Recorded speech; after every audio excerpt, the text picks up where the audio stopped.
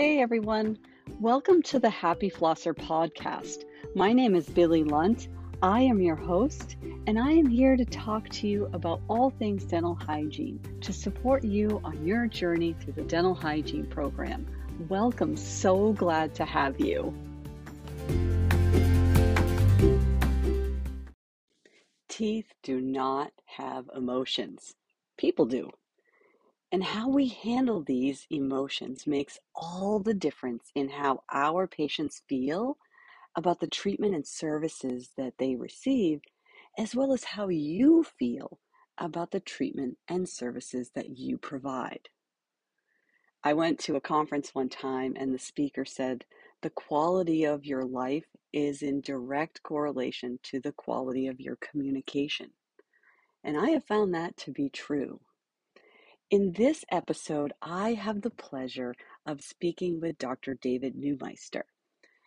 Dr. Neumeister was a dentist that I met at the Mid-Year Open Conference this year, and I can't even tell you how the experience impacted me.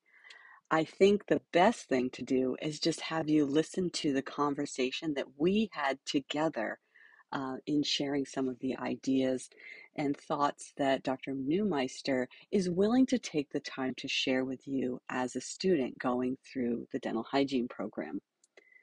Now, we spent 45 minutes talking and we have so much more to discuss. So you will probably hear from Dr. Neumeister again in the future.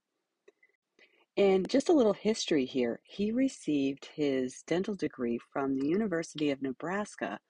He's an active member of the dental profession through his participation in the American Dental Association, the American College of Dentists, and the International College of Dentists. He's a busy guy. Dr. Neumeister is also a member of OPEN, the Oral Health Progress and Equity Network, where he works in collaboration with other professionals to improve oral health access for all populations.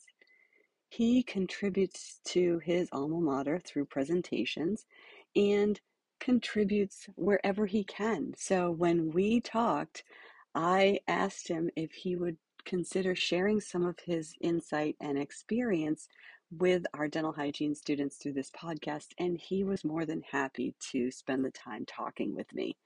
I hope this episode brings you a different perspective on patient care.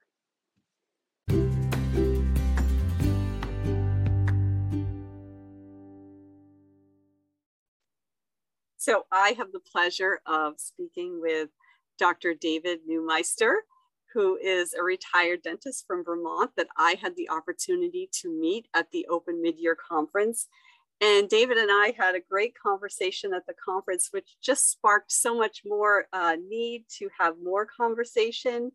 And it really centers around students and all of the information that we've learned over time about our own lumps and bumps and curves and twists in the road of private practice and how we can share that information with our students. So, Dr. David, nice to see you.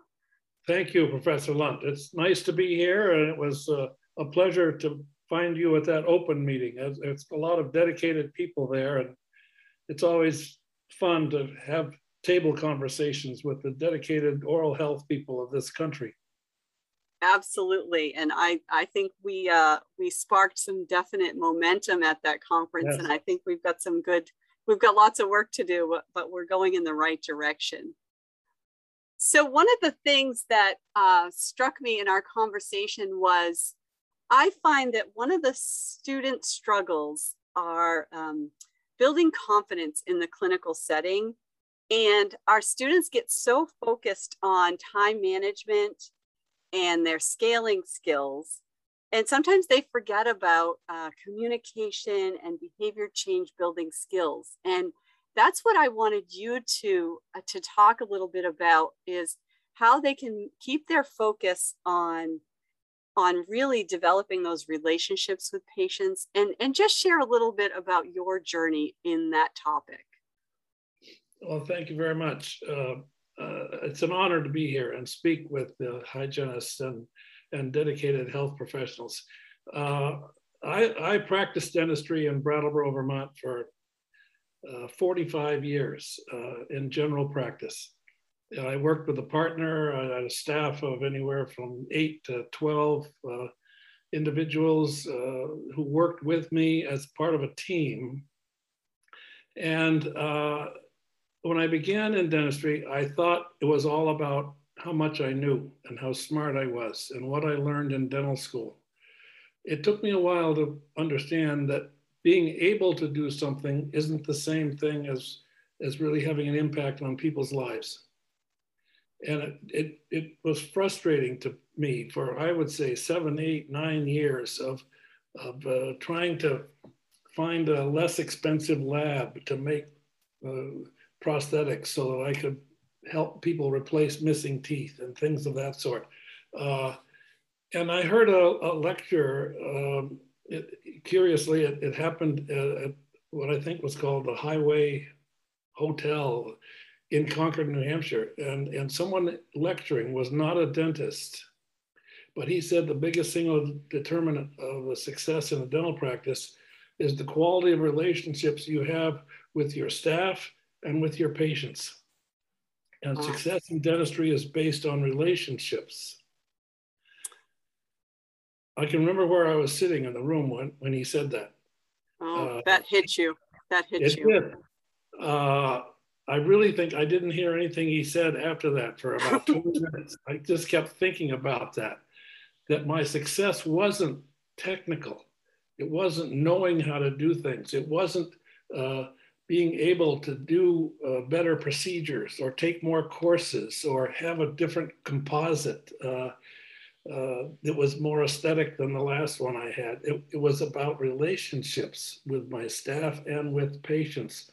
And that started me on a journey, frankly, of how do you build relationships. I'm an introvert, but with no question, I'm very quiet. If I was in a room full of people, you wouldn't know I was there. And I'm being very honest. I think, like a lot of dentists, tend to be more science, technical, that sort of person. And a lot of hygienists are that way too. I know from behavioral style tests.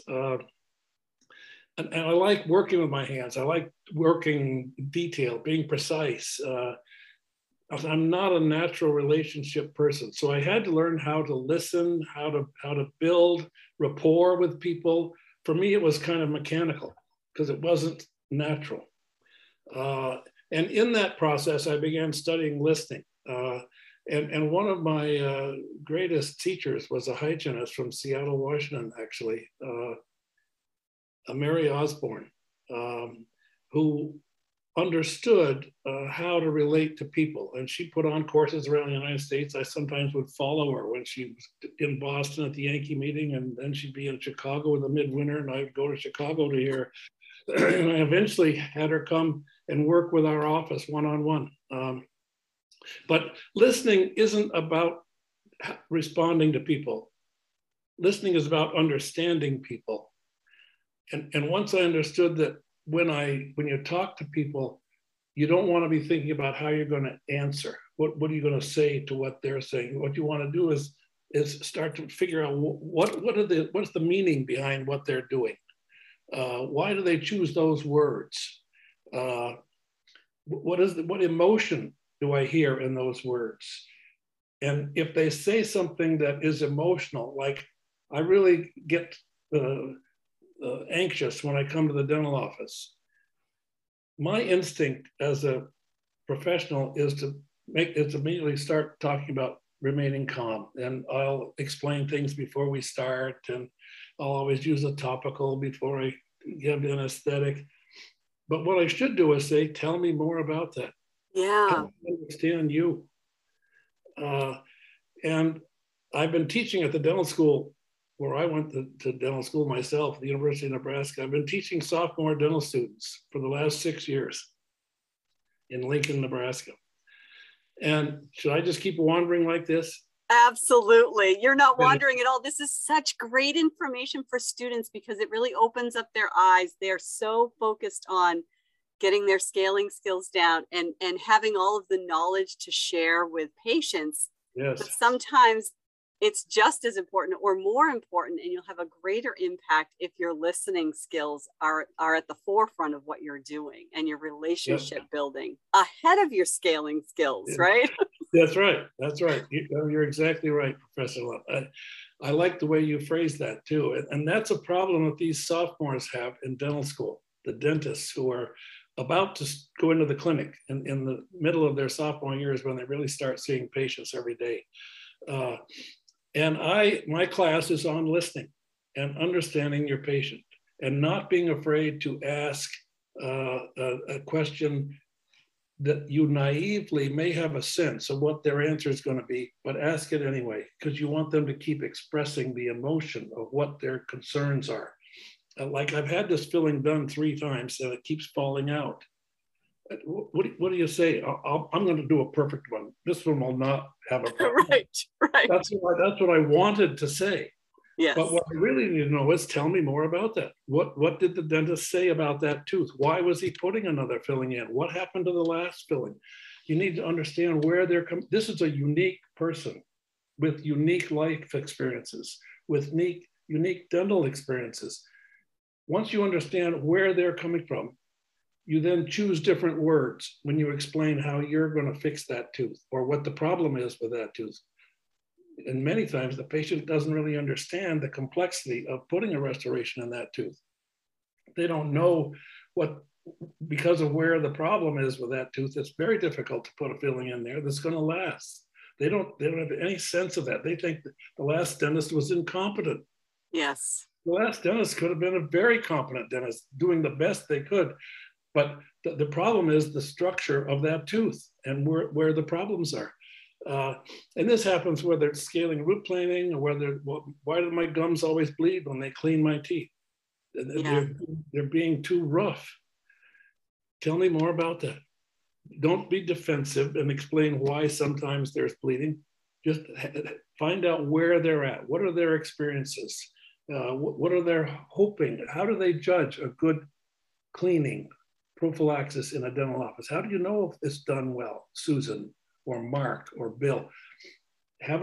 Speak for a while. Don't get your instruments out and start working, but listen to where they're coming from. How do they see this? I always tell hygienists and dentists the same thing.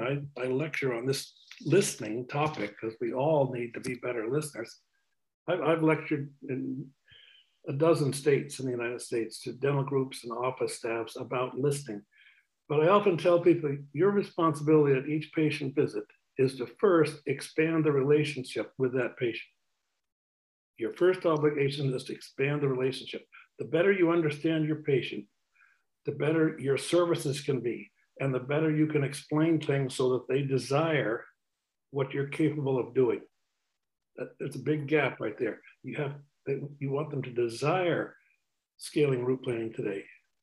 Right. That's a challenge. That Nobody is. Get the root planing.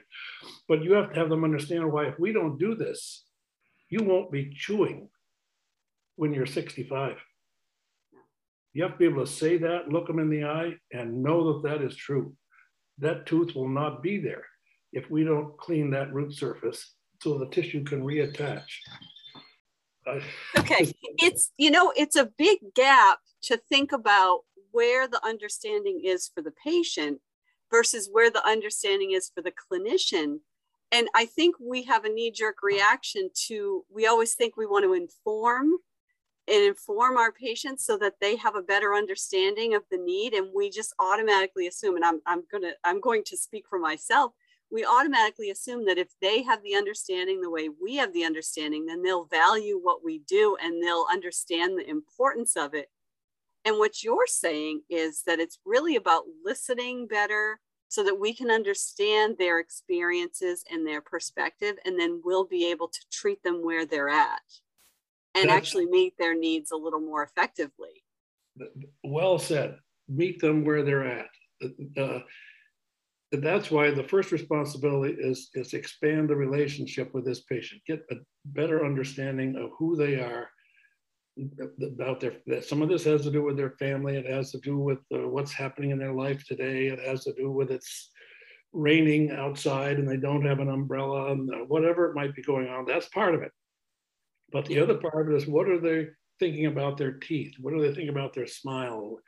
If you had to rate your teeth today from 1 to 10, and when I say teeth, I mean smile, chewing, everything about it, where would you say you are today, 1 to 10? And whatever they say, oh, about a 7. Why?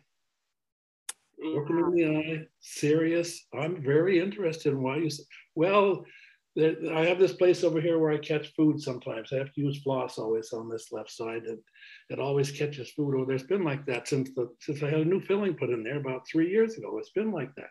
And what else? Don't just accept the first answer. Say, what else? Well, they're not as white as I'd like. I wish they were whiter, really. And what else? Well, when I chew, sometimes it looks like my smile is not level. One side is higher than the other. I don't know if it really is, but it just looks that way to me. What else? Well, that's really about all. That's why I said it would be a 7.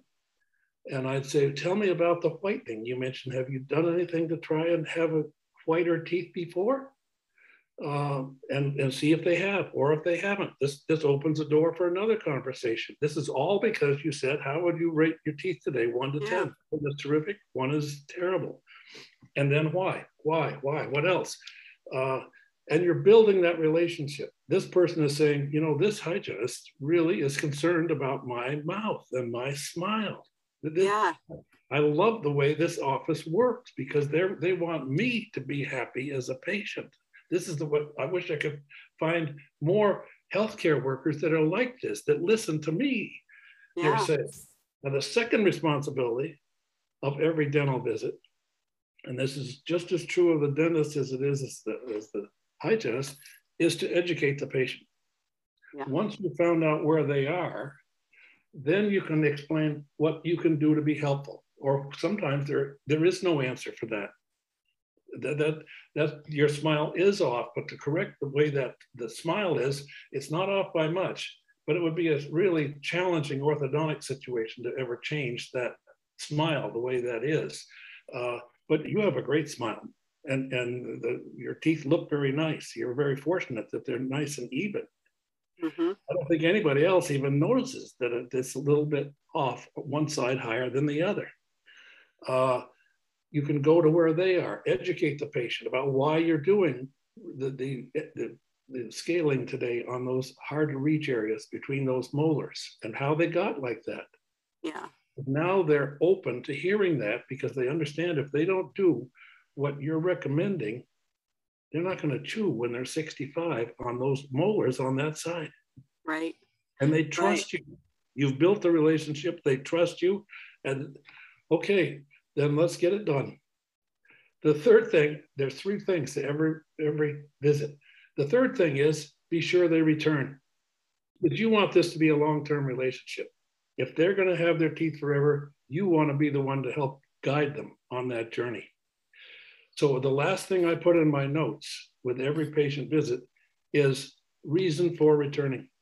And it will be something like to check if they're still bleeding between those molars, or to check pocket depth, or the recession that's happening on that lower cuspid. Is that recession increasing, or is it stable? Is it something we're going to have to treat someday, or can we leave it just like that? And I put that in the last note on in my progress notes because when they come back in for the next visit, I'm going to reread what happened that day, and that thing at the end. I may not start with that, but I'm going to get to that with that patient. Well, I'm going to check that recession we talked about last time, Susan. See if it. I got a measuring instrument right here. We're going to find out if your brushing technique has changed so the recession is stable.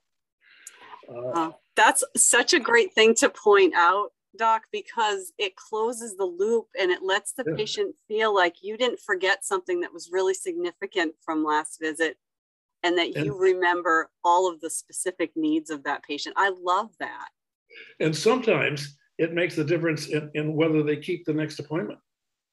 Yeah. So you reduce no-shows or broken appointments, or I can't come in today because it's raining and it's I don't like to drive in the rain.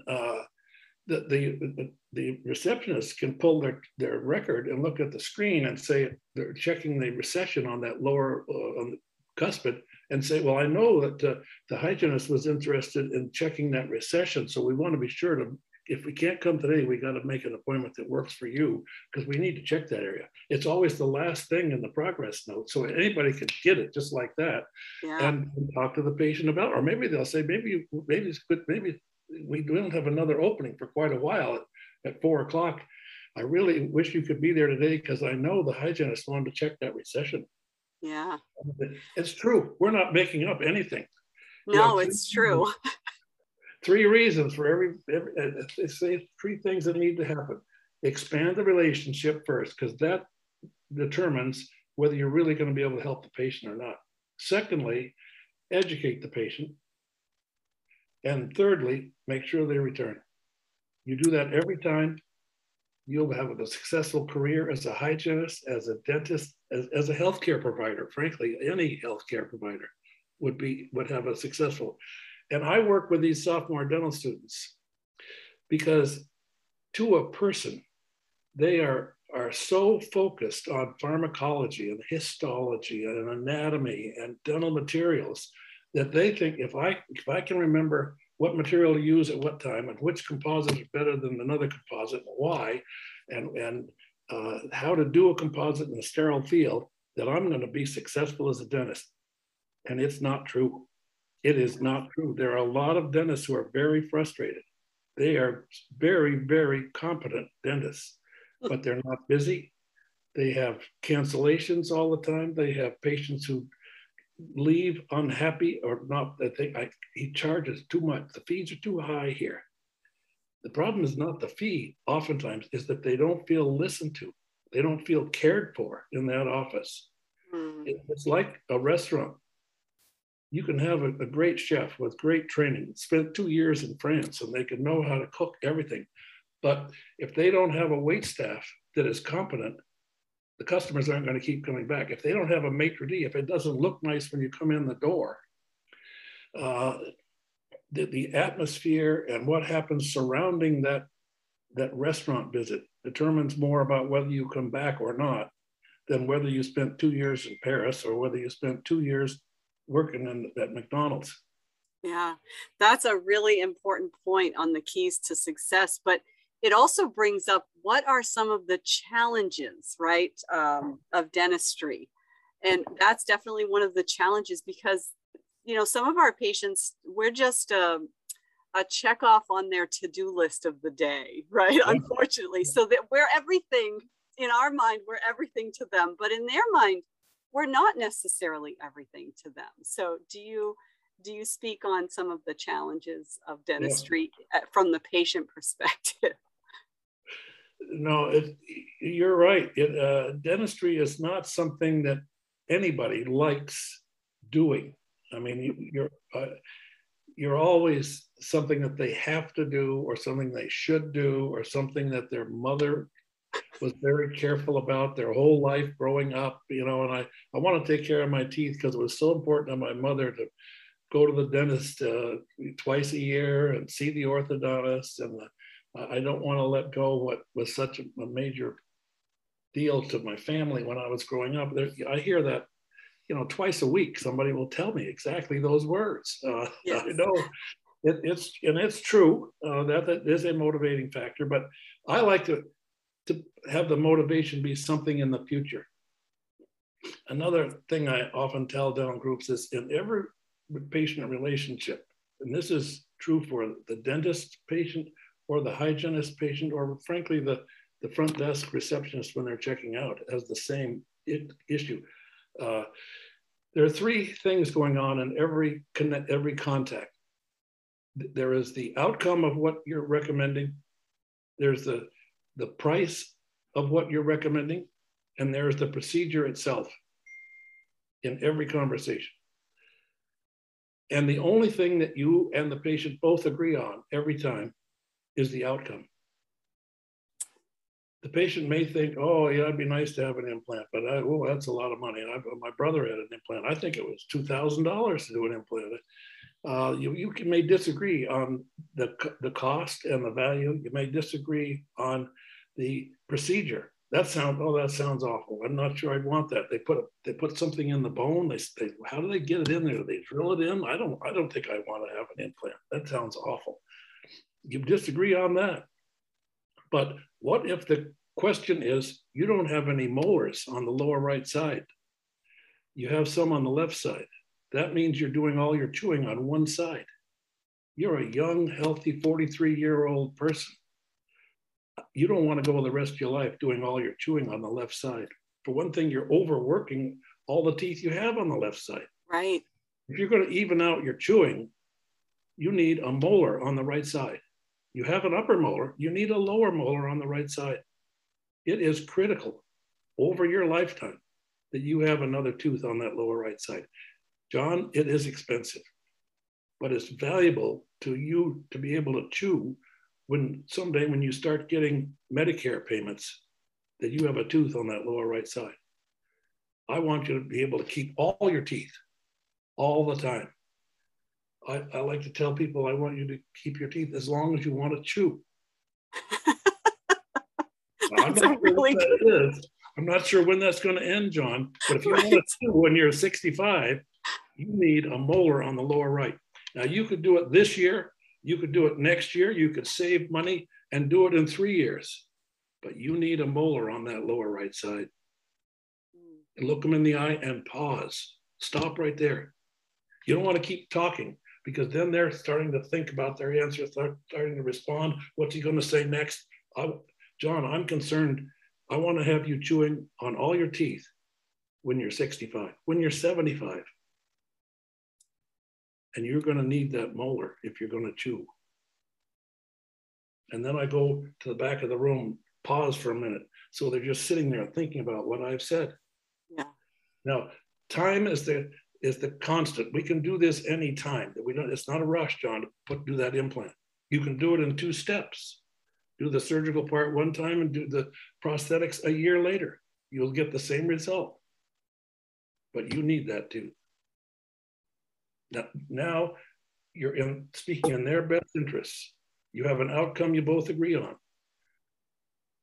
When they leave the room, I talk about chewing. I don't talk about what it costs. I don't talk about the drilling something into the bone. They may ask questions. I will answer their questions. I'm not going to hide anything.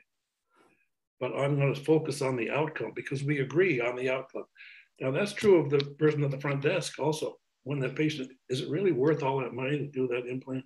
Well, I know that I heard Dr. Neumeister saying it's very important that you chew well on both sides.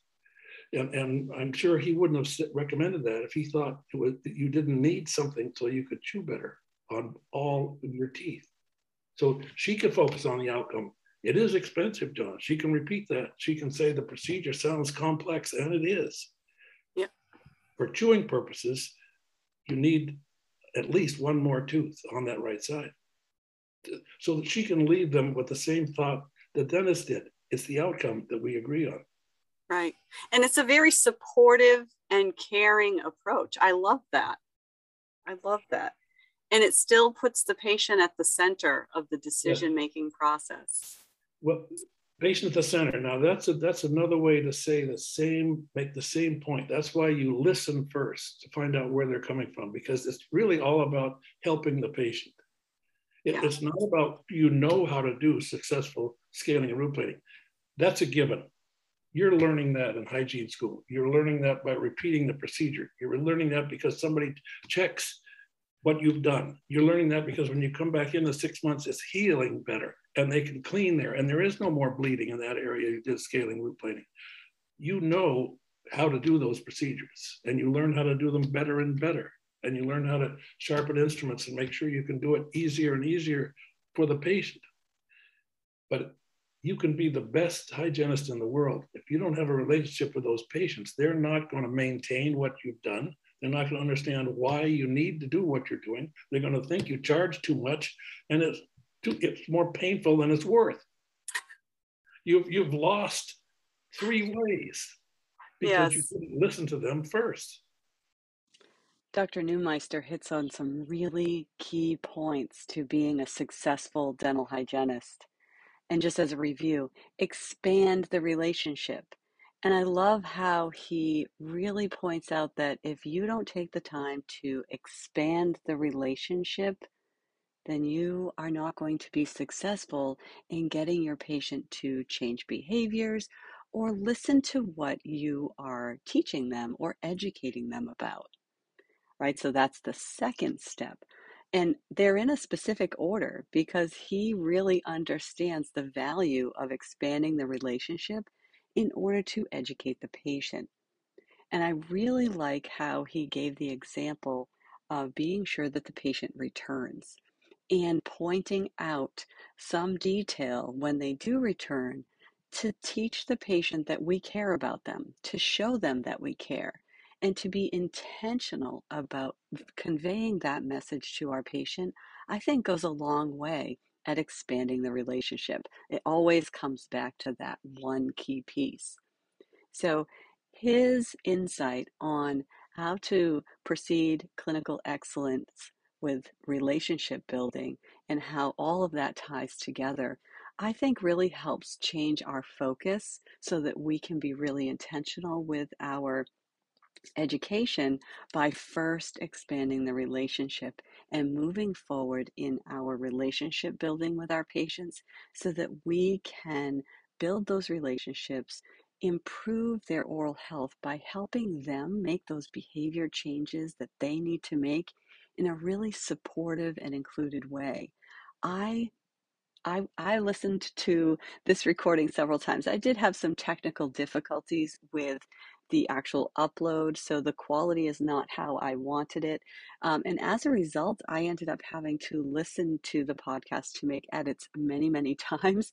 And I feel like each time that I listened to Dr. Neumeister just through the process of the editing, I learned something different each and every time. I also just wanted to point out the mistake that I've made so many times when a patient says that they're anxious or they don't like coming. I'm quick to comfort the patient by offering suggestions or letting them know about the procedure and what I'm going to do in that procedure to help reduce their stress. And he really articulates it so well on how that's really not what our patient needs from us. What they really need to do is just be heard. And so by asking those questions and saying, tell me more about that, we can really help our patient open up a little bit and maybe discover a little bit more about the why behind the things that they say. I hope you enjoyed listening to Dr. Neumeister as much as I did. In the next episode, we will continue the conversation with Dr. Neumeister and listen to him as he shares some of those early experiences as he navigated between being a student and being a clinician out in the real world of dentistry. He'll share some of the struggles that he had, as well as some of the things that he learned about being a great clinician and creating clinical excellence, not only for himself, but in and among his teammates. So I hope you join me for the second half next week.